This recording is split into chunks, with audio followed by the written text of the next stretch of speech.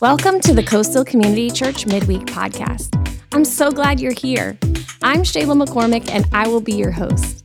My husband TJ and I are the lead pastors of Coastal Community Church, a place where everyone's welcome because nobody's perfect and anything is possible. In this podcast, our goal is to bring the weekend message to life and to share stories that help you along in your faith journey. Let's get started.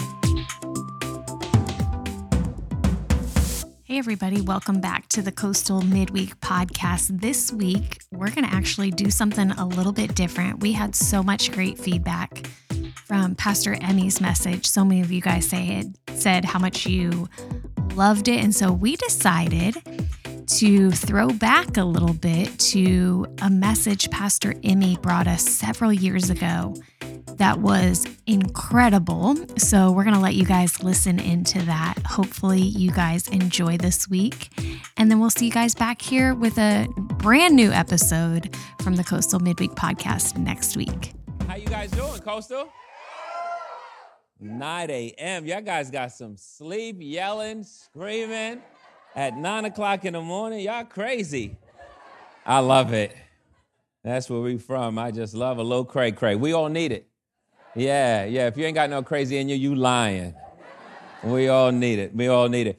Before I get started, I want to show you a picture of my family. Always like to give them some honor. So obviously that's me on the adjacent side. That's my bride, Emily. Shout out to her. She's been there.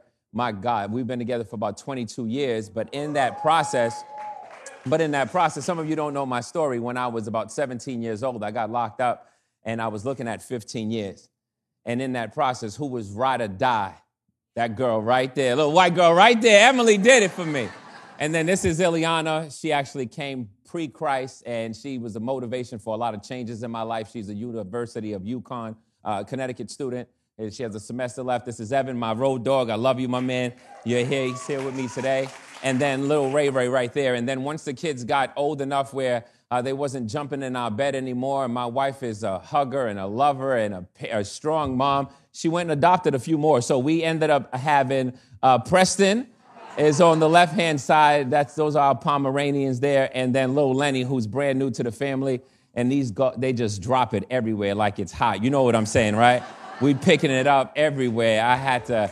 My wife was at a conference recently I forgot where it was. All I know is I was home with these dogs, and every time I turned around, what's that? Oh, my God, again. I'm like, again. Needless to say, they're still alive. They have not died.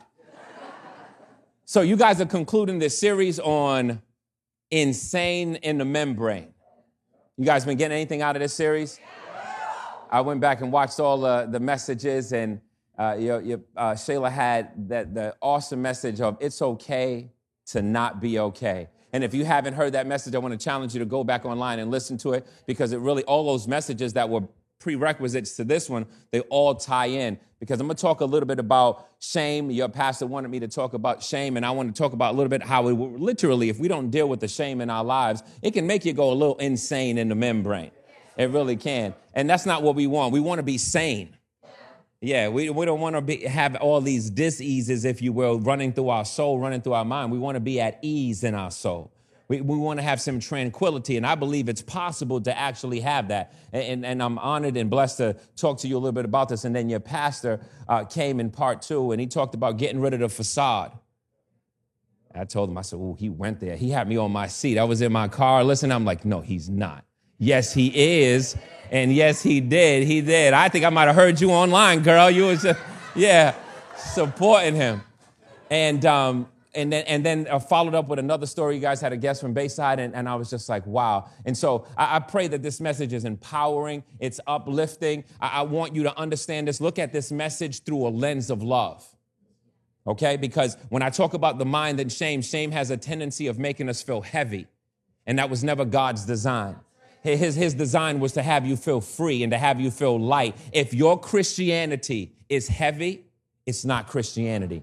We need to hit reset and start all over. Your Christianity should be a light experience. It should be a joyful, that's not to say that you won't have some challenges. You won't have no problems. Jesus promised it in this world, John chapter 16. You're going to have some trouble. But nonetheless, the feeling that's associated with the walk of God should be a free one. It should be a liberating one. And so in Jesus' name, if I do my job enough, you're going to feel some of that liberation. In 1 Thessalonians chapter 5, verse 23, look at what your Bible says. It says this: "Now may the God of peace make you holy in every way. May your whole spirit, soul, and body be made, what's it say here? Be kept blameless until the coming of our Lord Jesus Christ." He says when the Lord Jesus comes back again, he wants you to be whole. He wants you to be together, but not just in one aspect of your life. You are one person, but you possess three parts. Unfortunately, nowadays, because we don't understand this, we have a tendency of accentuating one part of us. So some people are all body, but we forget that we are spiritual at the core, that I was made in God's image. And so God is a spirit, so therefore I am a spirit. But I also have a soul, and this is where the insane and the membrane part is actually tied into. I don't know if you can see, that light hit me, and so I'm doing a lot of spitting, and it's just going up in the air like confetti. Maybe it's just me that just see it. Maybe I should never said that. Now I'm dealing with my own shame right now. I should never exposed it. But nonetheless, your soul is the part of you. It's a Greek word, psyche, where we get the word psychology from. And in your soul is your mind, your will, your emotions, your intellect, your memories. There's a lot of things that are happening and popping off in this little area called your soul. And this ties into the name of the series, to be insane and the membrane, winning the war in your mind. Now, you may not want to admit it, but you're fighting every single day, and it's not with the person next to you. It's in between your ears. And you got this constant war, and we won't share. If I could hotwire your brain and take a USB cord and stick it to this screen, everybody would walk out because of the amount of things that traffic across our mind.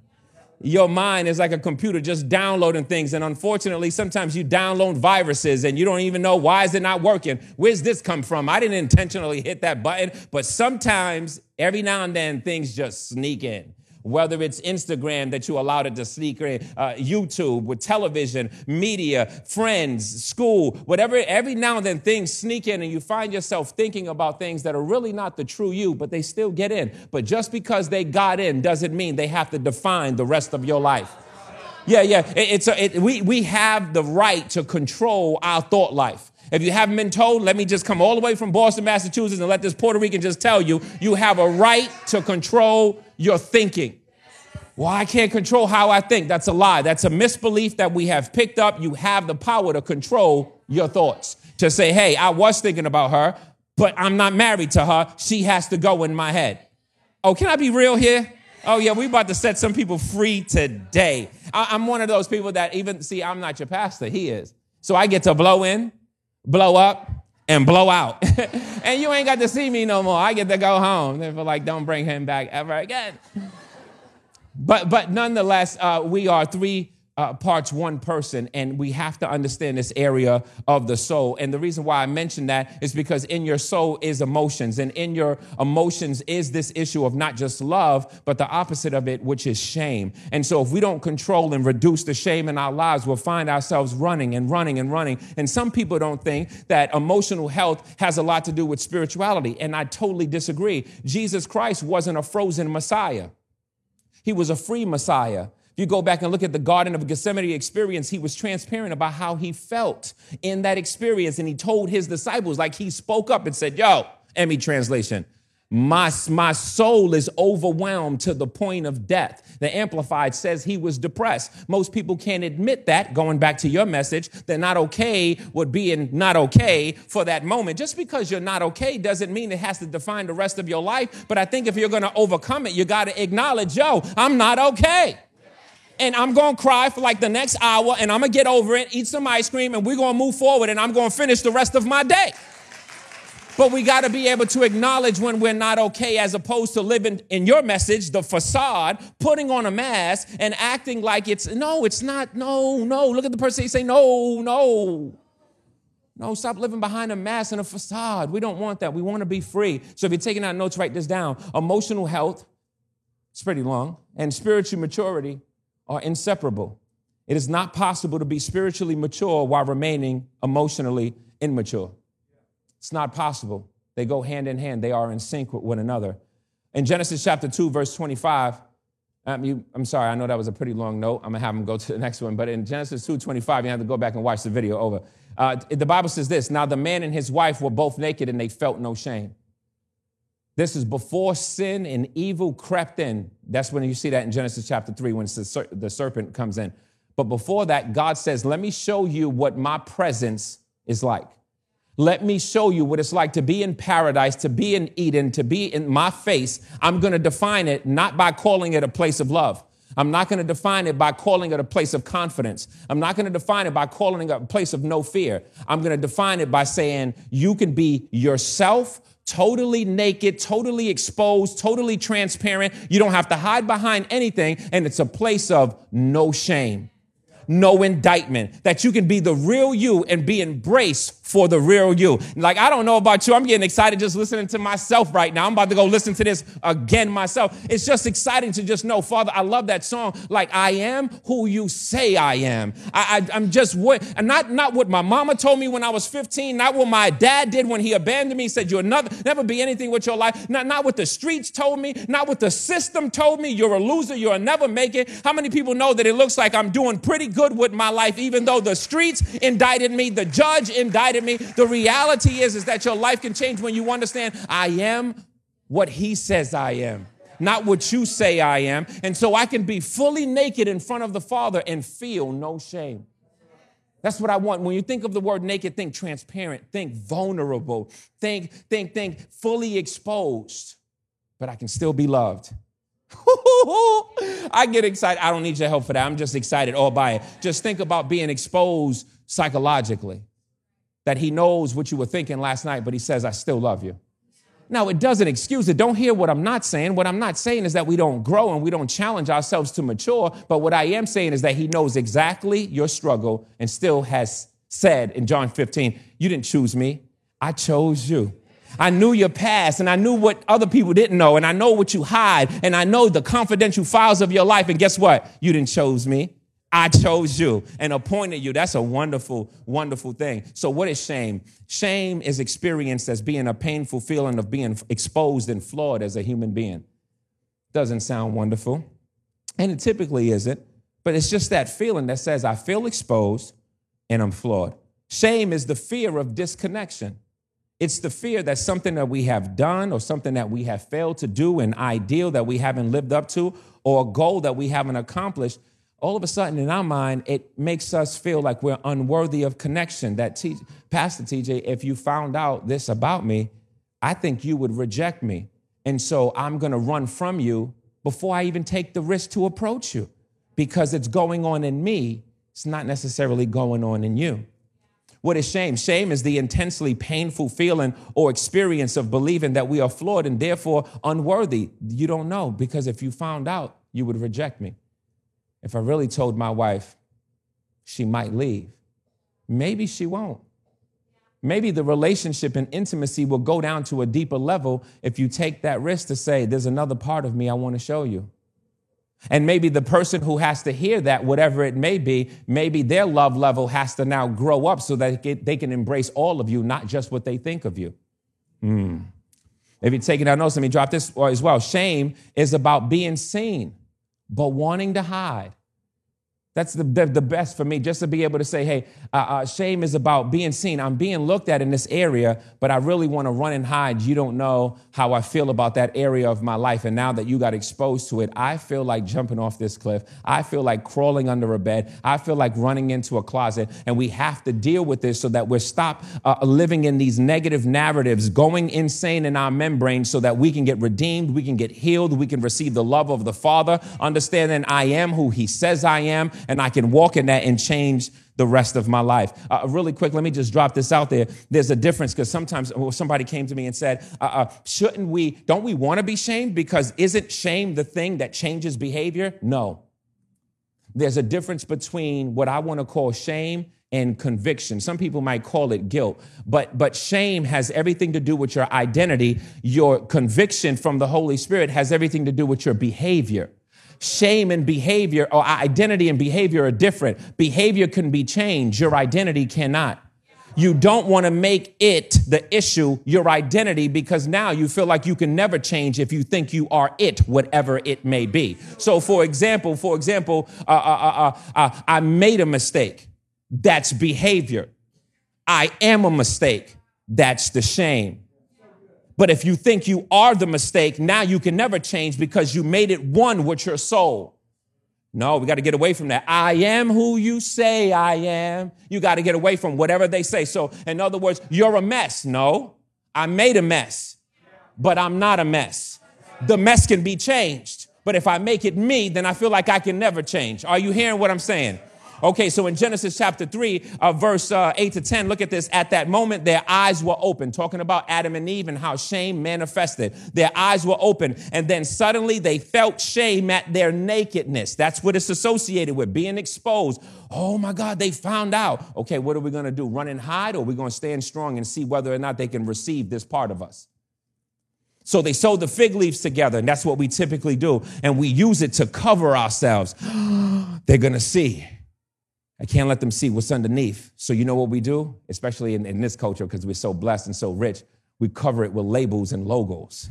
I don't really want them to really know who I am. So if I put enough double G's on it, then you will really see what's underneath.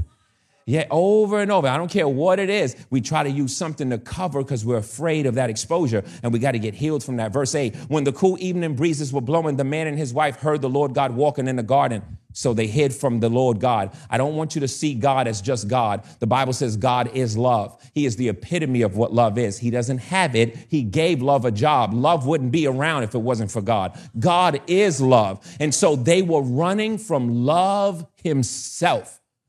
Tell me that shame isn't painful, that when love is standing in front of your door, wanting to look at you in the eye, you would run from love because of shame. That's why we got to push through the shame so we can receive the love, because it's the love that heals the shame in our lives. Verse 9, then the Lord God called to the man, where are you? And he replied, I heard you walking in the garden, so I hid. I was afraid because I was naked. Fear didn't come first. The first painful emotion that we experience was shame. And out of that, it gave birth to fear. Typically, when you are afraid, it's surrounded by some level of shame. I'm ashamed to say sorry. I'm ashamed to, technically it would manifest in fear. I'm afraid to go there and say something. I'm afraid to talk to my son. I'm afraid to go in that room. But we got to push through that so that relationships begin to connect. So look at what I call the human cycle of shame. The first stage is the awareness. I realize I'm naked. Just aware. I realize I'm weak. I realize I'm imperfect. I realize something's wrong. No one will accept me. Check this out. The person next to you thinks the same way. And the lie that comes not just from the enemy, the lie that comes from shame is you're the only person that thinks like that. And so because you feel isolated on this island all by yourself, no one knows about it, you struggle. And then privately, we do everything in the world to medicate that feeling because we're trying to change how we feel. That's why at the core of all addictions is shame. The core of all the things that we hide from, at the core, it's all shame. And we got to do our best to push through it. So the first stage is I realize I'm naked. Then the shame produces the fear. Fear. What did Adam say? I was afraid. And then the fear will make you what? Hide. And if you feel like you can't hide, it's either flight or fight. And so if people get real defensive, it's because they don't feel like running or they're not going to run, and they'll do everything to keep fighting because no one wants to humble themselves to confess, I think I'm really afraid or ashamed of this particular subject. So we hide by what? By covering ourselves with anything that takes the focus off what we're ashamed about. And this is, believe me, I come from what they would call or classify as toxic shame. So we all have to deal with shame, but it gets reinforced through abuse. Look at what you did. I'm like, hold on a second. Here I am, I'm 10. What do you mean? Look at what I did. This is what you just did to me. Now you're making it my fault? See that manipulation in there? And then you grow up thinking that I must be a bad person because he did that to me. That doesn't even make sense. But yet that's the manipulative nature of shame, that it will convince you didn't just do wrong, you are wrong because of what someone else did. You see? And so we cover ourselves. We can cover ourselves. I said this last night. One of the ways that I covered my shame was I was ashamed of my dad. My dad is in Connecticut right now doing 30 years for attempted murder. And one of the biggest issues that I had to grow into now that I'm in my 40s, that I had to grow into was owning my entire story. Like I didn't create my story. My story was created already. I have to walk into the fact that that's my dad as opposed to denying that that's my dad. And so one of my stepfathers was African-American, and I so wanted to be loved by someone that I went for 14 years telling people I was Puerto Rican and black. 14 years. I was reshaping a new story in my mind because I was so ashamed to say that's my father because of who he was. Eventually, I had to get to the place where I have to own all of me and say, you know what, Fred, I love you, but you're really not my dad. That's my dad, and I got to get used to what happened to him. It's just part of my story, and I got to be okay with it. Yeah, look at the person next to you and say, get used to your story. Yeah, just get used to it. Just get used to it. I don't care if you feel like you're too skinny, you get used to it. I don't care if you feel like you're too overweight, just hear me out. Get used to the idea that this is a part of my life, and I'm getting better with it. Somebody reached out to me recently and we were talking about working out and exercising, and he was struggling with his weight, and at least in his mind. And believe me, what I was seeing, he wasn't even there. He wasn't what he saw himself as. And he says, man, I'm just chubby. And he says, how do you deal with that? I says, it starts with you embracing the chub. I don't know about you, but it's hard for me to help people I hate. What do I mean by that? You will never be able to help you if you hate you. See, it's easy for me to help you if I love you. But if I hate you, I'm going to run from you. And we do that with our lives. There's parts of us we love and parts of us we hate. And you'll never be able to help the parts of yourself that you hate. You got to love all of you, even if it's at a dysfunctional part of your life, and say the starting point is, this is all of me. Skinny me, take me. Chubby me, take me. Pimple me, take me. Bad makeup me, take me. Eyelash falling off my eye, take me. Boy, you understand? Somebody say, just take me. And that's why God says, you didn't choose me, I chose you. I chose you. I chose you with all your dysfunction. I chose you with your dad knowing he was going to be locked up, that he was going to be a drug addict. I knew that you were going to come from crime. I knew that you were going to be raised in the South Bronx. You were going to be arrested. But I eventually stopped being ashamed, Emmy. I'm going to take that mess and turn it into a message, and I'm going to get glory out of your life because you had nothing to do with this. I'm the one that changed what's going on in your life. And then honestly, I'm going to be honest with you. This is the reason why we compare a lot. Comparison is a manifestation of shame because you're not content with where you are, and we look at the screen and say, I wish that was me.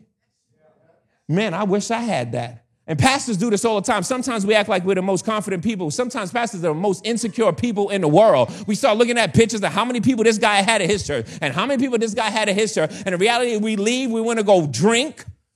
I'm about to ruin your ideology on how you see pastors. We just as human, but we just got a call of God, and we got pressure on us because we're trying to reach so many people and help so many people. And the reality is it starts with us owning our story and recognize what God is doing, what Pastor TJ in the coastal area in Florida, and what Emmy is doing in Massachusetts at Excel Church. And it's not about comparison. It's about complimenting each other and saying, I need you, you need me. I'm not good at this, you're not good at this. And let's help each other out like Marines of what no man left behind. All right, let me move on back. I'm going to go straight to these 3 points. Number one, if you're taking our notes, how do we begin the process of dealing with this shame? Number one, when you're in your shame, this is going to sound so cliche, so Christianese. You got to get back to Jesus. Now, sorry, my little inner child coming out from the hood. You really got to get back to the foundation because Jesus Christ is God's love expression on the earth. He is the one that adequately covers your life. That's why when you read your Bible, I challenge my church all the time. When you read your Bible, read it backwards. What do I mean by that? Start New Testament first. Devour that, then go back and read the Old. Don't start by reading the Old first because the work is already finished, which means the way that God sees you is already done. Yeah. Hey, when you read your Bible, you're not trying to get received. You already are. When you read your Bible from a finished work perspective, you're not trying to get loved. You already are. You're not trying to be holy. This is where you ruin it with religion. You're not trying to be holy. You already are holy. And when you see yourself as being already holy, it changes how you live your life to become holy. When you see yourself as it, you become it. Should I go there? I got this dog. I had to put the last dog down. That's why we bought Lenny. So I had this dog named Charity, bomb dog. He was trained it was a blind guiding dog. Turned on lights, got you, opened a refrigerator. The dog was the bomb. One day, Charity's been trained to go outside, pee and poop on command. Got to go now. That's the phrase. He would go now, right there. Amazing. So that took place. So one day I'm on a business meeting. I'm on a call with the computer, and I'm on, and the dog keeps coming. Get out of here, Charity, get out of here. She eventually has to go out. I'm not responding to the need. She poops on the floor. We had these brand new carpets, white, cream. When everybody was coming in, I was saying, take off your feet, not your shoes. Take it all off. Don't walk on the carpet.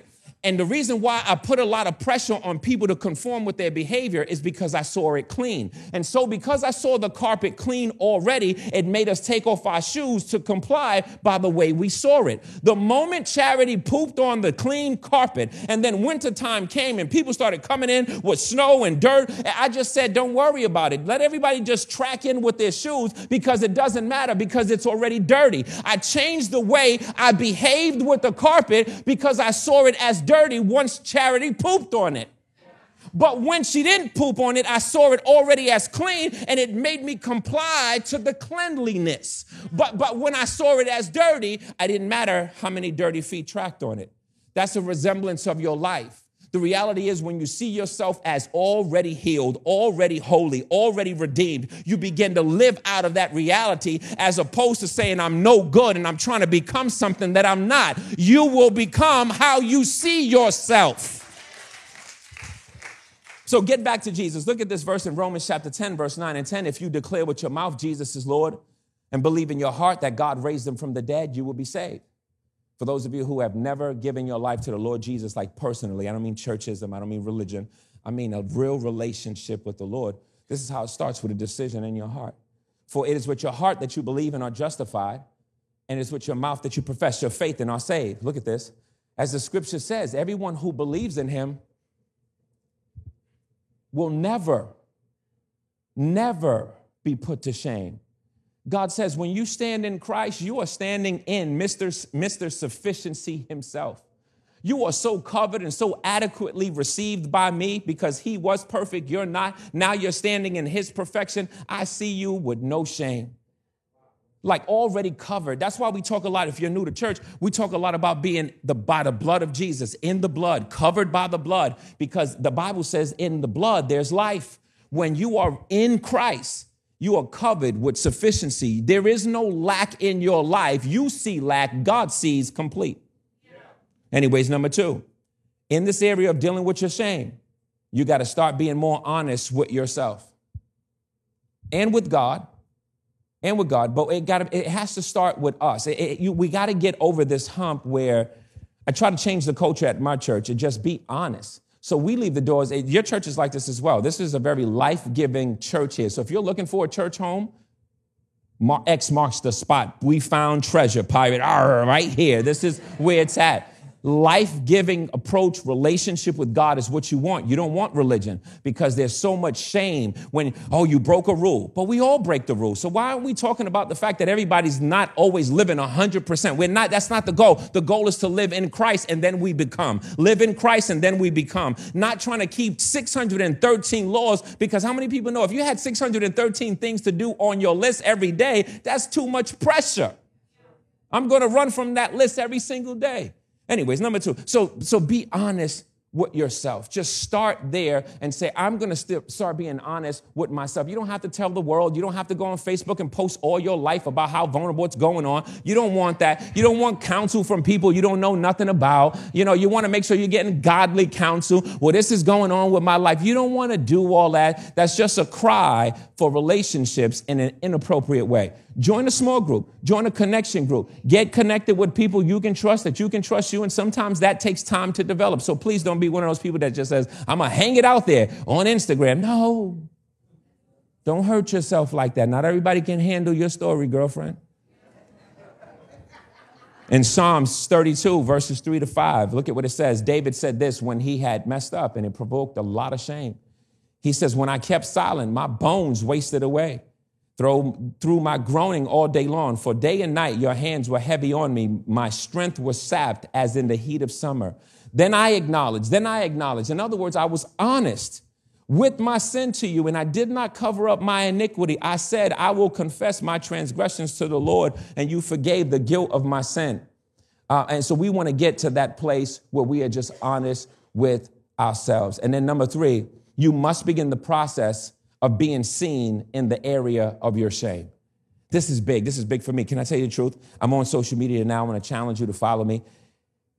I'm on social media now. Just think about how old I sound.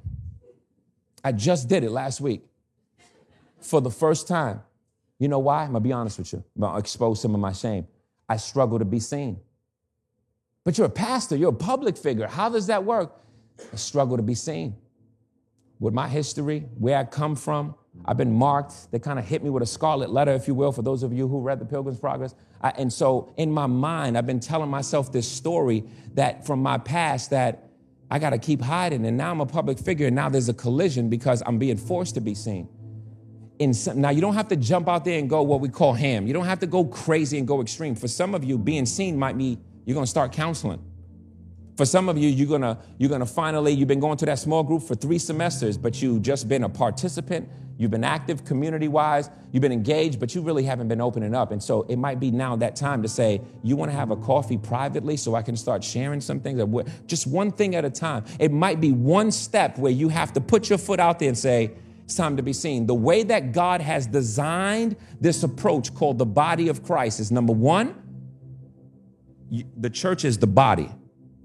If the finger left, the finger would die.